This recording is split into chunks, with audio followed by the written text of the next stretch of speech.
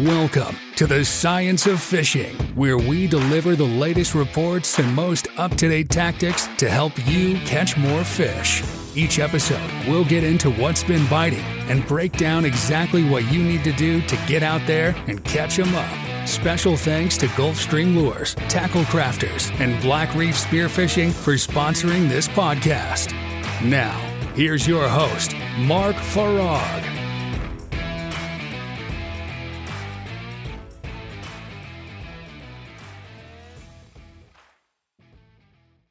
What's going on, everybody? I'm here with Captain John McMurray from One More Cash Charters out of Oceanside, New York. Cap, thanks for taking the time today. It's a pleasure to have you here. You're a legend up there in New York. You're killing it always. You're the jigging and popping expert, and it's a pleasure to have you. Thanks, man. It's good to be here. I appreciate the good words. Absolutely. I'm always seeing you all around there over at the AP and just doing your thing. You guys, I know you guys got a good fleet, and you guys are always out doing everybody. So, yeah. Kat, how has it been this off season? How you doing lately? We're getting through it. I keep pretty busy during the off season. Having all those boats, there's always at least one big project to take care of over the winter, and they all need regular maintenance and they all need fixing.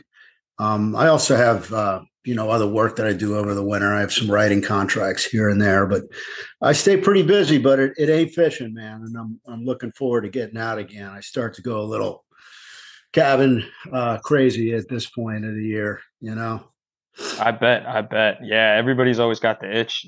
I'm down in Florida right now, so trying to get out there. Man. But when I'm up by you, I get the tuna fever every time. Yeah, man. Yeah.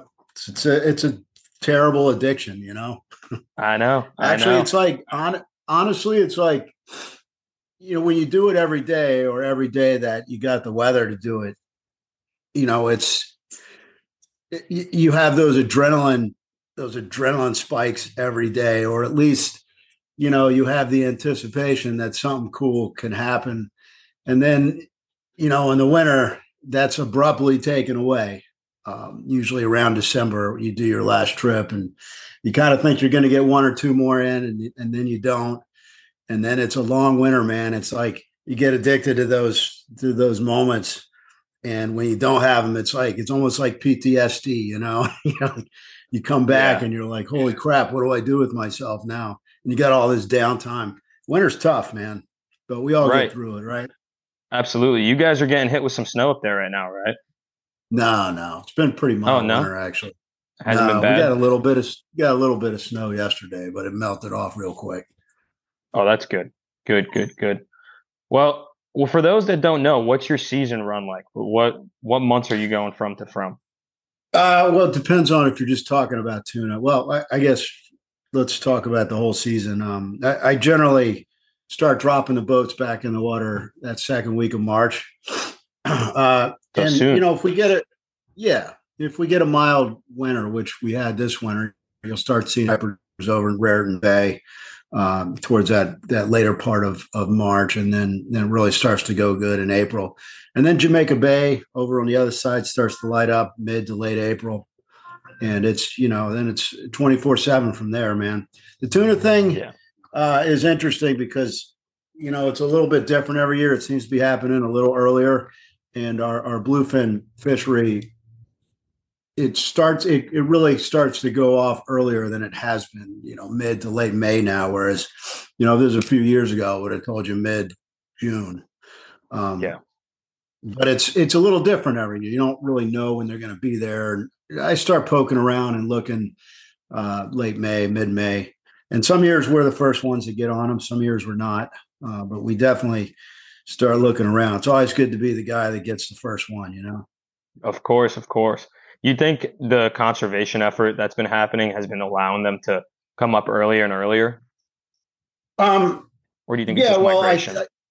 I think when you look at bluefin in particular, I mean, yellowfin is a wild card. They're very short-lived, fast-growing species, and some years they come, some years they don't. Some years there's a shit ton around, some years there's only a few around. And there's no real, it's hard to overfish.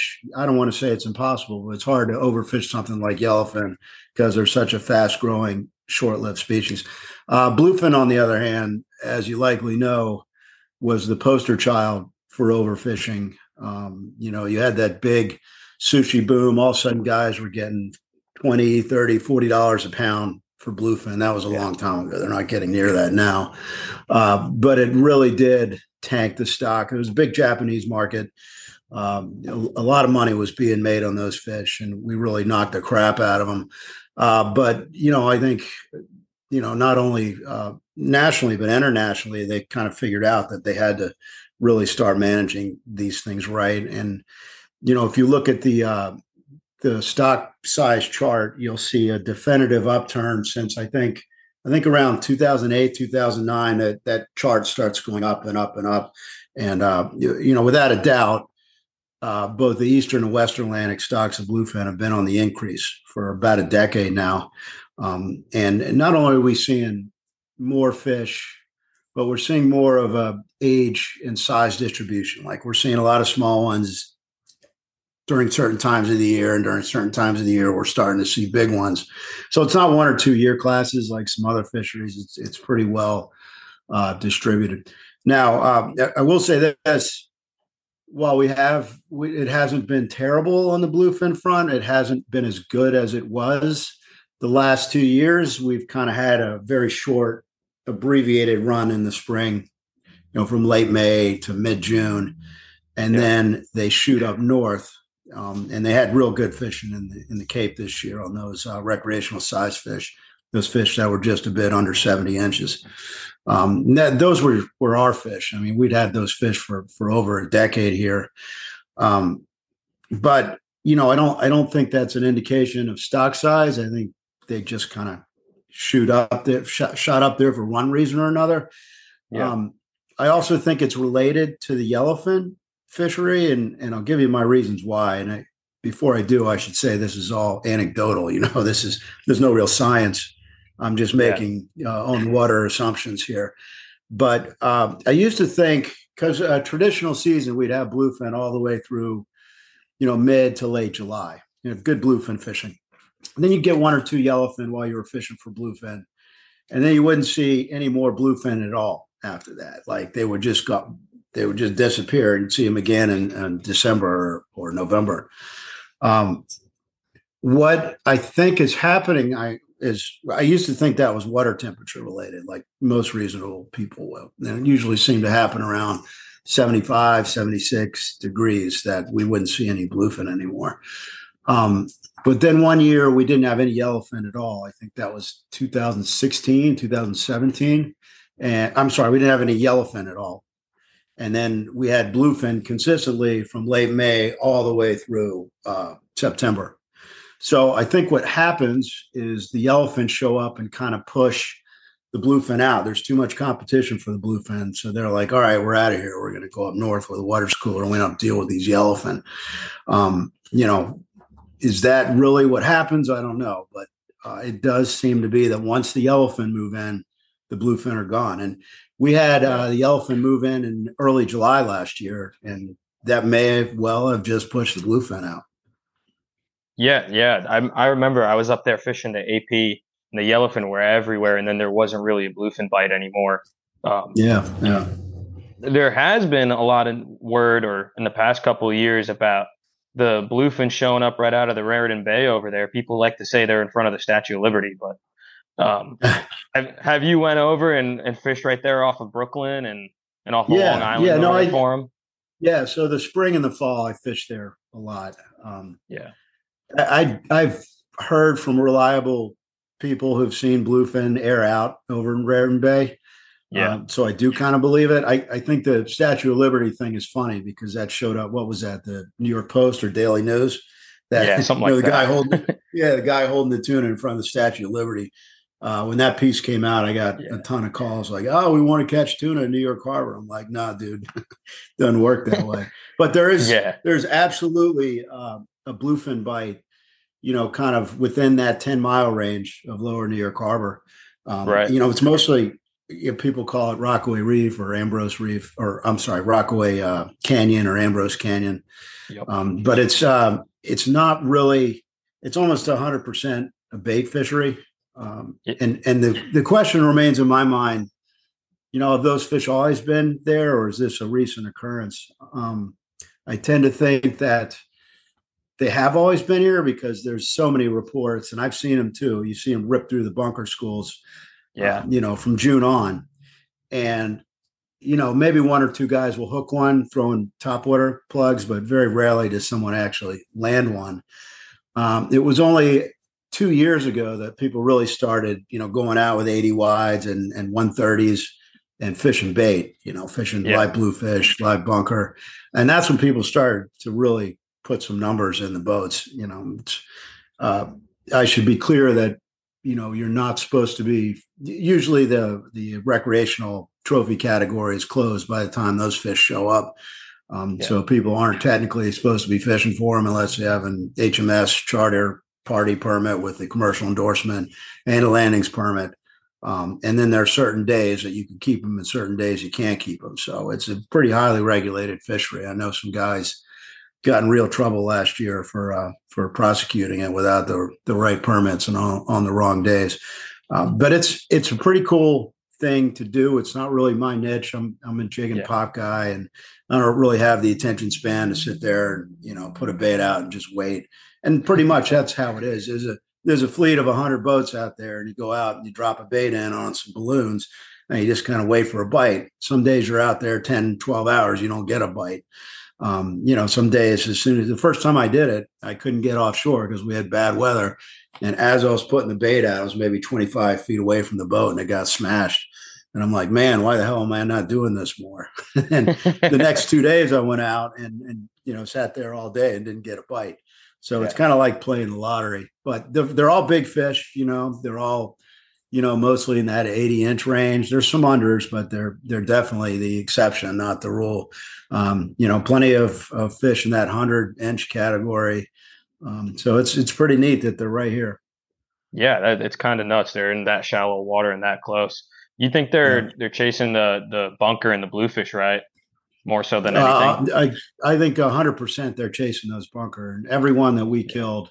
We didn't get any last year doing that. I think it only went 2 or 3 times, but the year before we went several times. Everyone we killed was absolutely packed with bunker. I mean, one of them had 28 bunker in it because we counted them. 28. Yeah. I mean, the bunker, like there's a whole ecosystem around those bunker. I think, the fact that the bunker have been so prolific has really added a lot to my business, but to Lower New York Harbor in general. Like the whales that are around right now, and you got the bluefin in close. There's sharks everywhere, dude. I mean, the shark thing is kind of really prohibited doing that live line. And for bluefin last year, you couldn't get a bait in the water without it getting sharked almost right away. But the bunker added so much life here. So the sharks have become a problem up there, huh? The sharks are, big time. Yeah. I mean, it's hard for me to believe that sandbars and duskies are in real trouble. And technically they are, but they're just, to me, I mean, it seems like there's so many around. Yeah. They're more so of a nuisance to you, especially. Yeah. 100%. Yeah. Well, like you were saying, you're more even offshore, offshore, they're there too. They're everywhere. No, absolutely. Yeah. We've ran into them out there and they become annoying sometimes, especially when you got 100%. A nice yellowfin on. Yeah, exactly. But like you were saying, you're more of a jig and pop guy. Can you tell us a little bit more about why? Why not trolling? Why not, the using butterfish and dropping down some butterfish? What's up with the jig and pop for you? Well, I mean, I guess to put it very simply, I have very short attention span. I can't bear to troll. I just don't. First of all, I suck at it. I've done it a few times, and I'm absolutely terrible at it. And I want to move every 5 minutes, and everything gets tangled. So that's the first reason. The second reason, I started this business as a light tackle business. It was based around throwing plugs for stripers. Yeah. All light spin gear. And I got an offshore boat because we had I would say kind of an inshore run of small bluefin back in 2005. Well, we were throwing flies to them. We were throwing plugs at them. They're all 20, 30, 40-pound fish.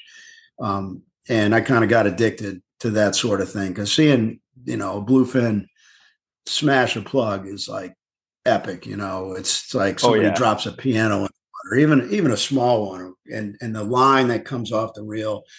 So I bought a bunch of offshore gear after those fish left. And, I tried trolling a couple of times and I absolutely hated it. And I remember once when I was trying to get weeds off a line or undo a tangle, I was marking fish and we dropped a jig down and bang, we hooked up right away and just, got entirely dumped. And it was, to me, the coolest thing in the world. And that was really like, I may have tried trolling once again after that, just because, all the cool kids were doing it. But that was kind of the turning point for me. I'm like, I had all this trolling gear. I'm like, I didn't even bring it along anymore. And I started just, running jig and pop trips. So yeah, I guess people think I'm a snob or I look down on trolling. I certainly don't. I just, it's not my thing. I physically can't do it. Like my brain doesn't work that way. And, if I'm not finding life or I'm not getting a bite in 30 minutes, I got to go, man. I got to go look somewhere else. I got to go find some more life. I can't just sit there and pull stuff behind the boat. That's why I have no hair. I pull all my hair out, Yeah, you're always looking for birds, whales, right? All over the place. Yeah, man. Birds, whales, dolphin, shearwaters, tuna chicks. Rays are another big one. I'm looking for rays and marks. And slicks. Slicks are another one. A lot of people don't bother with slicks, but you always want to stop on a slick because, a lot of times they've been day savers. Right. Well, most of your boats now, they all jig and pop, right? You have what, 3 boats in your fleet? I have 3 offshore boats and two inshore boats. But yeah, we're all jig and pop. I know Darren trolled a couple of times last year, and everybody gave him a real hard time for it. So, I don't prevent those guys to do whatever they want. But the truth is, people book us to do jig and pop stuff. They don't book us to troll. If they want to troll, they go with somebody else. So we really don't do much, if any, of it. Right. What'd you say is the most exciting fish you got on the jig and pop? Well, gosh, last year we had a lot of fish in the mid 70-inch range on poppers, right? Kind of in that 30 fathom area between Bacardi and Coimbra. And those were all like really good fish on poppers. I kind of feel like anything over that size is prohibitive. Yes, you can land them, but it's really it's not fun. They say for the first 30 minutes you're scared you're going to lose it, and then the next 30 minutes you're scared you're not going to lose it because it really does suck. Every fish does pretty much the same thing. They go for 2, 3, 4 runs horizontally, and then you're vertical for the next hour, 2 hours, whatever it takes to bring them up. And it's no fun. It's like your body's in kind of a weird, bad position. And, it's great when you land that fish because the whole boat takes part in bringing it in, unless you're a crazy nutcase, you're passing that rod off to your buddy after 20 minutes or so. And, I always break people's balls when they do that. I'm like, you pussy. But then, when I get on the rod, I'm like, oh man, this sucks. Somebody take it. So, yeah. But yeah, those were real good fish last year. I think every year we're kind of getting cracks at bigger fish like that on jig and pop stuff. Right. We had we had a couple big eye last year too. That was pretty awesome. That was farther out than usually. Yeah. Sweet. Do any of those fish stand out to you though? Any of them? I remember hearing something about your son getting on a nice fish or something like that last season. Yeah. Well, yeah. Seeing these kids get on fish and how stoked they get, that definitely burns a memory in my mind. I know it burns one in theirs too. My kid had one of those giants off of Rockaway 2 years ago, and him and his buddies were with me, and like, I don't know, they thought I was like cool for a few minutes again. Now they think I'm a jerk off, but that was pretty damn fun. We sailed last year, so we do bro trips every other Sunday. And I take my kid and whoever he wants to bring, and maybe some of my friends. Last year we went out and it was really crappy weather. It rained like you wouldn't believe, and we got out on a potted dolphin. And first cast, my kid hooks up, sets the hook perfectly, and it ended up being the only fish of the day. And he rubbed it in for a long time, but that was pretty awesome. I was pretty stoked on that. And he's caught a lot of bluefin, a lot of yellowfin, real good striper fisherman, really good wrestler. There you go. He wrestles? Yeah. He's That's sweet. He lost. Yeah, man. This is his second year, and he's really good, and he's getting better. I really enjoy watching him. Pretty That's awesome. awesome. Yeah. No, I wrestled in high school. I remember it's a good time. It's fun. Yeah, man. Best sport in the world, right? Yes, sir. Rolling around with other dudes. Best if nothing thing ever. else, 100%. If nothing else, it teaches you how not to be a pussy, right? Absolutely, 100%. Yeah. You gotta bare knuckle it. But yeah, man. So, hardest sport in the world, but also the most rewarding. Anyway, go ahead. Absolutely. No, yeah. So that's awesome though. I bet he rubbed it in for a little while. He thought he was cooler than you for a bit. You there, Cap? Definitely going to be a better wrestler than I was. Oh yeah. Yeah. Question for you: what drew you to tuna? Like, how did you start fishing, and what got you into like going out there to chase the tuna? Yeah, so I mentioned it briefly. There was a really good year class that came out of the Gulf. The Western Atlantic stock spawns in the Gulf of Mexico.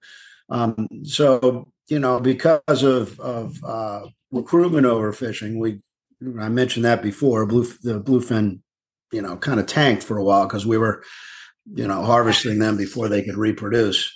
But once we stopped doing that, all of a sudden, boom, boom, we had two really good year classes in 2003 and 2004. And as those fish move up the coast, they were juvies, or 20, 30-pound fish. We had access to them like 6, 7 miles off the beach. And, we were catching them on light spin gear. I'm like, man, this is freaking awesome. Like, it's going to be hard to go back to stripers and bluefish after this. And so, I kind of got the bug then, and I became a junkie. I bought a 25-foot contender that I really couldn't afford.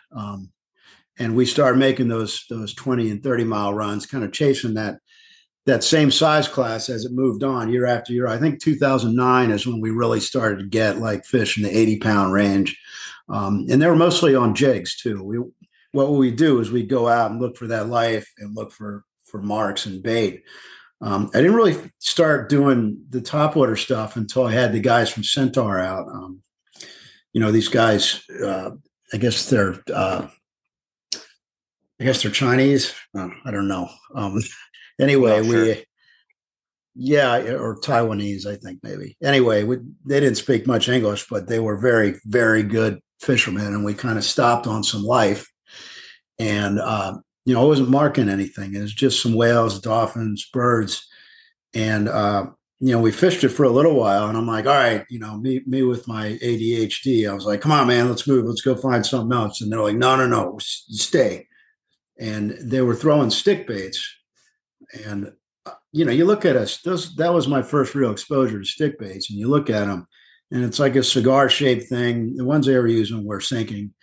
And I'm like, man, these things there's no action to them at all. But the way these guys were working them is they were throwing them out and taking in the slack and just pulling very slow, almost counterintuitively slow. And I kind of came from that false albacore school tuna background where you rip it as fast as you can through the school to get a bite.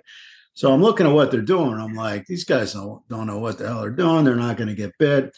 And 20 minutes into it, I got no marks at all, no signs of tuna, just like, bang, bang, we double up on these stick baits. It's like somebody drops a piano over here, somebody drops a piano over there, and these things are just, pulling out line. So, what I learned from that is there's a proper way to use stick baits, and they do work. And by the way, you do that sweep, And then as you're taking the slack, it kind of floats up. The floating ones float up and they kind of bob on the surface. Almost every single strike we get on a stick bait is when it's just bobbing on the surface. So they're Really? very visual, very, very violent strikes. But, now what I do is when I find that kind of life, even if I'm not marking, I'm like, we're stopping here. We're going to work this area for an hour at least, and we're just going to blind cast. And we get a lot of fish doing that, man. And anyway, that's how I kind of morphed into doing the topwater thing. Now, later on, that was my introduction to stick baits. But later on in that same season, once we got into the afternoons, the way the weather pattern was that year is it would slick off in the afternoons. It would totally glass off. And you would start to see these schools of pushing fish. And you would get up on them and get in front of them and throw everything at them, stick baits included, and they wouldn't touch anything. You'd see them, they'd swim under the boat and they'd part, and there'd be a couple dozen of them, and they're all in the 100-pound class. So, in an act of desperation, we started throwing poppers at them, big poppers. And we ended up, we didn't catch a lot of them doing that, but we did start catching fish doing that. It was interesting. It would turn around 2 or 3 o'clock. All of a sudden, these fish, for some inexplicable reason, would start crushing these poppers. I don't even think they're trying to eat them. I think, you just find that aggressive fish in the school, and it's going to hit it at a pier like a reaction strike. So we started fishing poppers pretty hard. Now, the problem with using both stick baits and poppers for a lot of the season is you get so many shearwaters that it becomes impossible. And that's when your sinking stick baits and your Ronzis start to work better, just because they're the only things you can throw. Right. Shearwaters are brutal, man. Really? Those shearwaters, you throw a Ronzi into them, they'll dive 30 feet down and grab it. Wow. Yeah. You ever, when you guys are jigging and popping, you ever like dead stick a Ronzi or anything and get a bite on that? 100%. So when we're jigging, I always have at least one Ronzi dead stick. Yeah. Now, if usually, I get a crew on the boat, there's usually 1 or 2 guys maybe that aren't great fishermen and that can't jig all day or throw a popper all day. They're the guys that get the Ronzi. Yeah. I mean, those things were developed to be dead stick. That's what they were made for, commercial striped bass fishermen, and just put in the rod holders and catch fish that way. They have enough action just with the way the boat moves. I mean, they're an extraordinary bait. Yeah, you could work them. I mean, you have to work them super slow for them to work right. Yeah, they mimic an eel, right? Pretty much. They do. They look like a sand eel. If you ever see a sand eel swim, they kind of do the same thing. And it's crazy because there's probably a dozen different knockoffs, but none of them work like the Ronzi. None of them have that same action. What do you think is the biggest development over your years of fishing for these tuna? Is it the Ronzi? Is it the poppers? Is it the jigs? What do you think has been the biggest step forward in tuna fishing? I think the biggest step forward has been the rods. Honestly, you need to have a rod that's around 8 foot that could throw a 3 or 4 ounce plug super far, super fast. So it's got to have a soft tip. You can't do that with an 80 wide with, roller guides. You just, or even a stiff rod, you just can't do it. So, I mean, there's plenty of rods, like all the surf rods, that can do that, but there's not many rods that have the backbone to beat a 200-pound fish. And that technology has come so far. And the reels too, like, I remember we used to use the Van Stalls, they were the only real durable reel. But now you could get like these Daiwa Saltigas that have over 60 pounds of drag. I mean, why? You don't want to put 60 pounds of drag on a fish. It'll pull your arm sockets out and it'll break the rod. But the amount of drag on these spinning reels is insane. And they're smooth too. At 40 pounds of drag, they're super smooth. Van Stalls are great reels, but when you got 40 pounds of drag, they're not smooth. So that's been the biggest development. I also think, that Mad Manus white frostbite popper, I don't know what it is about that thing, man. Everybody has one. That has been, and I can't tell if it works so well because we all just have so much faith in it. But I do think, when you got 3 guys throwing poppers and it always seems to be the one that gets hit before any other one. It's nuts. And I also, when we're talking about jigs, I think those nomad streaker jigs really kind of added to the jigging thing. I mean, those things, for some reason or another, I mean, like you try everything you got in the box, and there's a handful of things that you just have confidence in and that work. And that, the streakers, especially that pink glow one, they're like a game changer. They're just like they outfish everything else. Yeah. No, 100%. You're giving everybody your secrets right now, Cap. No, I don't care, man. It's all good. I want other people to catch fish. No, I love that. I love that. You're always been a giving person, from what I've heard from around the community and everything. And you're a conservationist too, right? Can you tell us? I know you've played a bunch of various roles in different organizations trying to preserve the fisheries and various nonprofits. Can you tell us a little bit about that?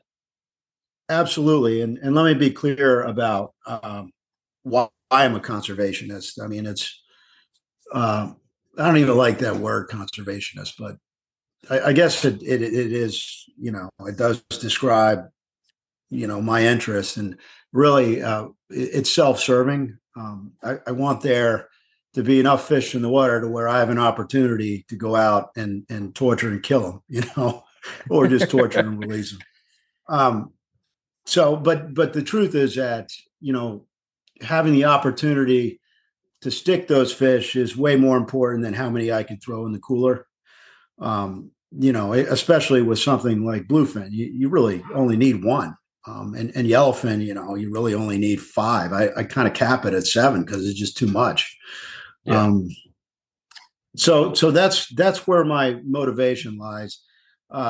So for 9 years, I sat on the Mid-Atlantic Council on behalf of the governor of New York, and they manage federal fisheries. I was the chair of the HMS committee. That's a highly migratory species committee. And they manage a lot of other stuff like summer flounder, scup, and black sea bass. So I did that for 3 terms, 9 years. And then I was the legislative proxy on the Atlantic States Marine Fisheries Commission. Now they manage state fisheries inside of 3 miles, particularly striped bass, which is very politically contentious fishery because, you have the commercial guys pitted against the recreational guys. You have the charter party guys pitted against the surf casters. It's pretty politically charged.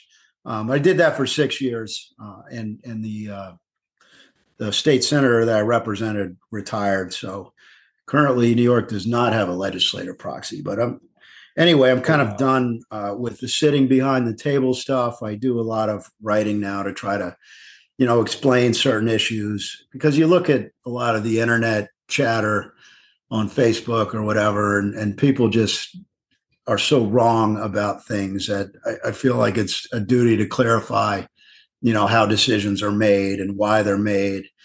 And, what we should be working for, rather than, just trying to say we're getting screwed and we need to be able to kill more fish, et cetera. And I also think, there's always various threats against recreational fishing, from the ENGO community, as well as, I just, what it all boils down to is I hate those days in the water where there's no fish around and I feel absolutely helpless.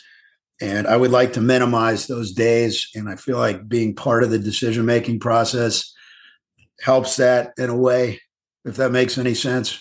Yeah. You're taking control of your destiny kind of thing.